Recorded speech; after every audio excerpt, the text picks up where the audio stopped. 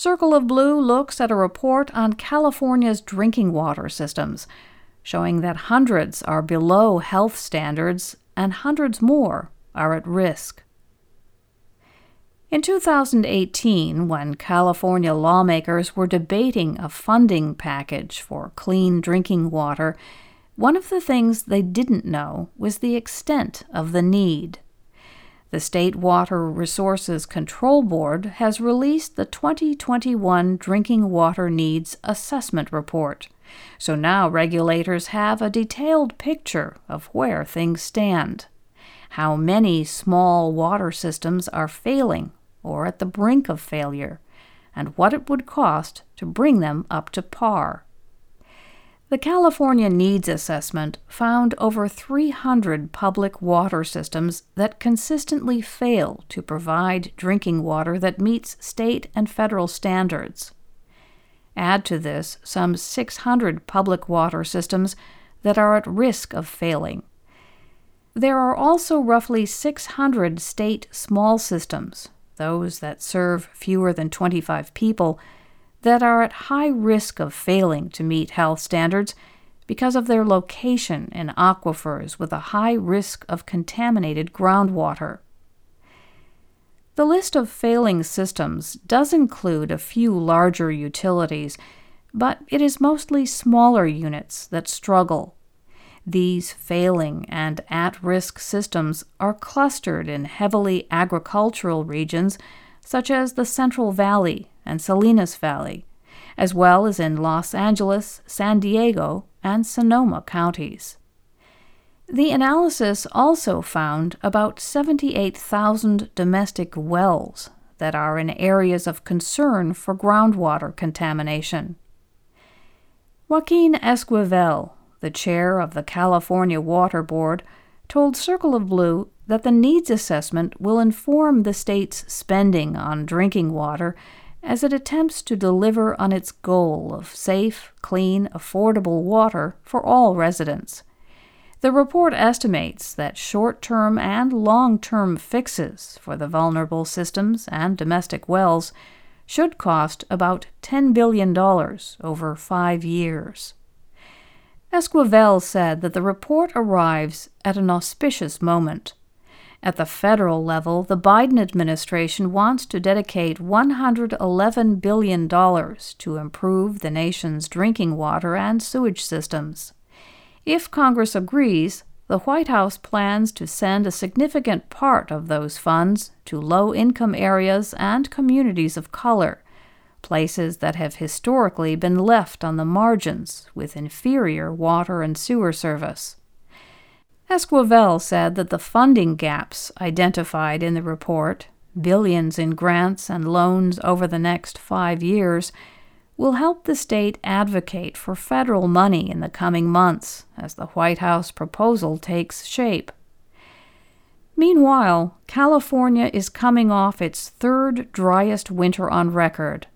It has a moisture deficit that is recalling the last severe drought to hit the state. That multi-year disaster parched California from 2012 to 2016.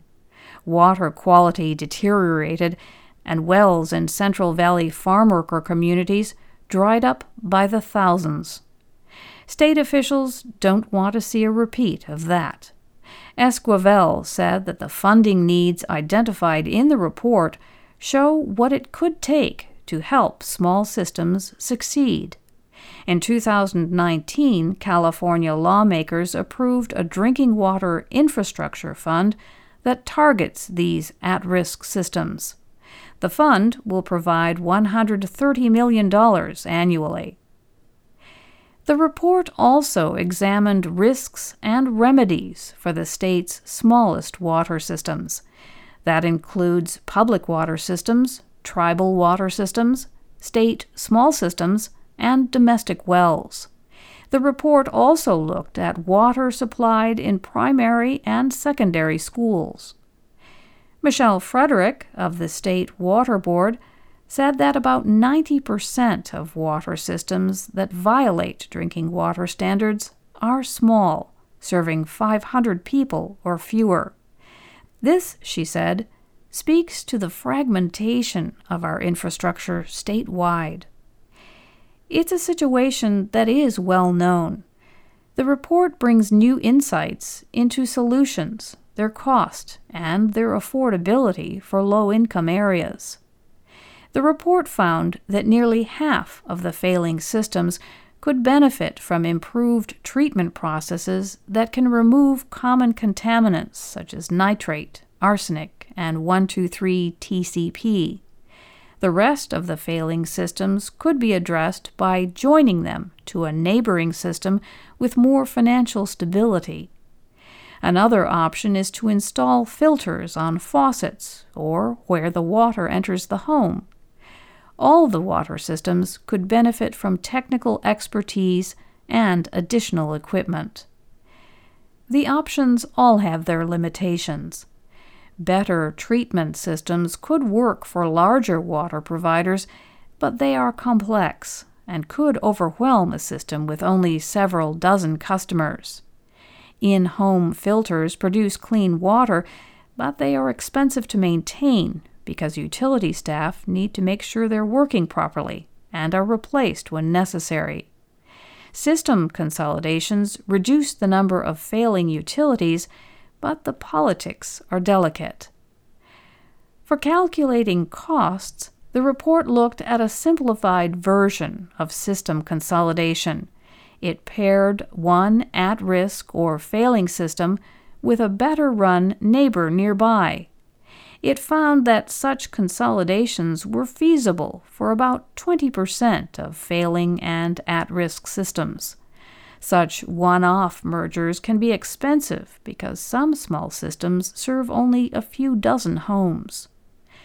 On the other hand, larger regional projects benefit from economies of scale.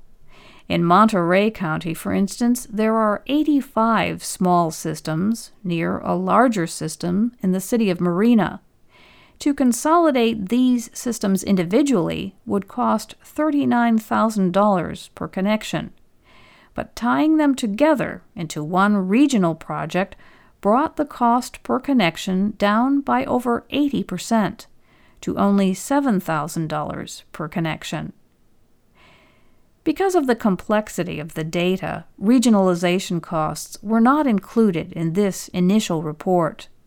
But Kristen Abhold, who oversees the Water Board's Needs Analysis Unit, said that she hopes to include regionalization costs in future needs assessments.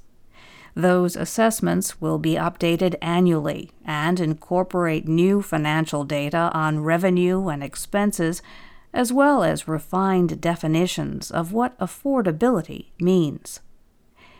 Greg Pierce, the principal investigator for the assessment and a senior researcher at the UCLA Luskin Center for Innovation, said that no other state report has delved into such detail on drinking water system risks and needs, parsing data on water quality, technical capacity, financial metrics, and water sources.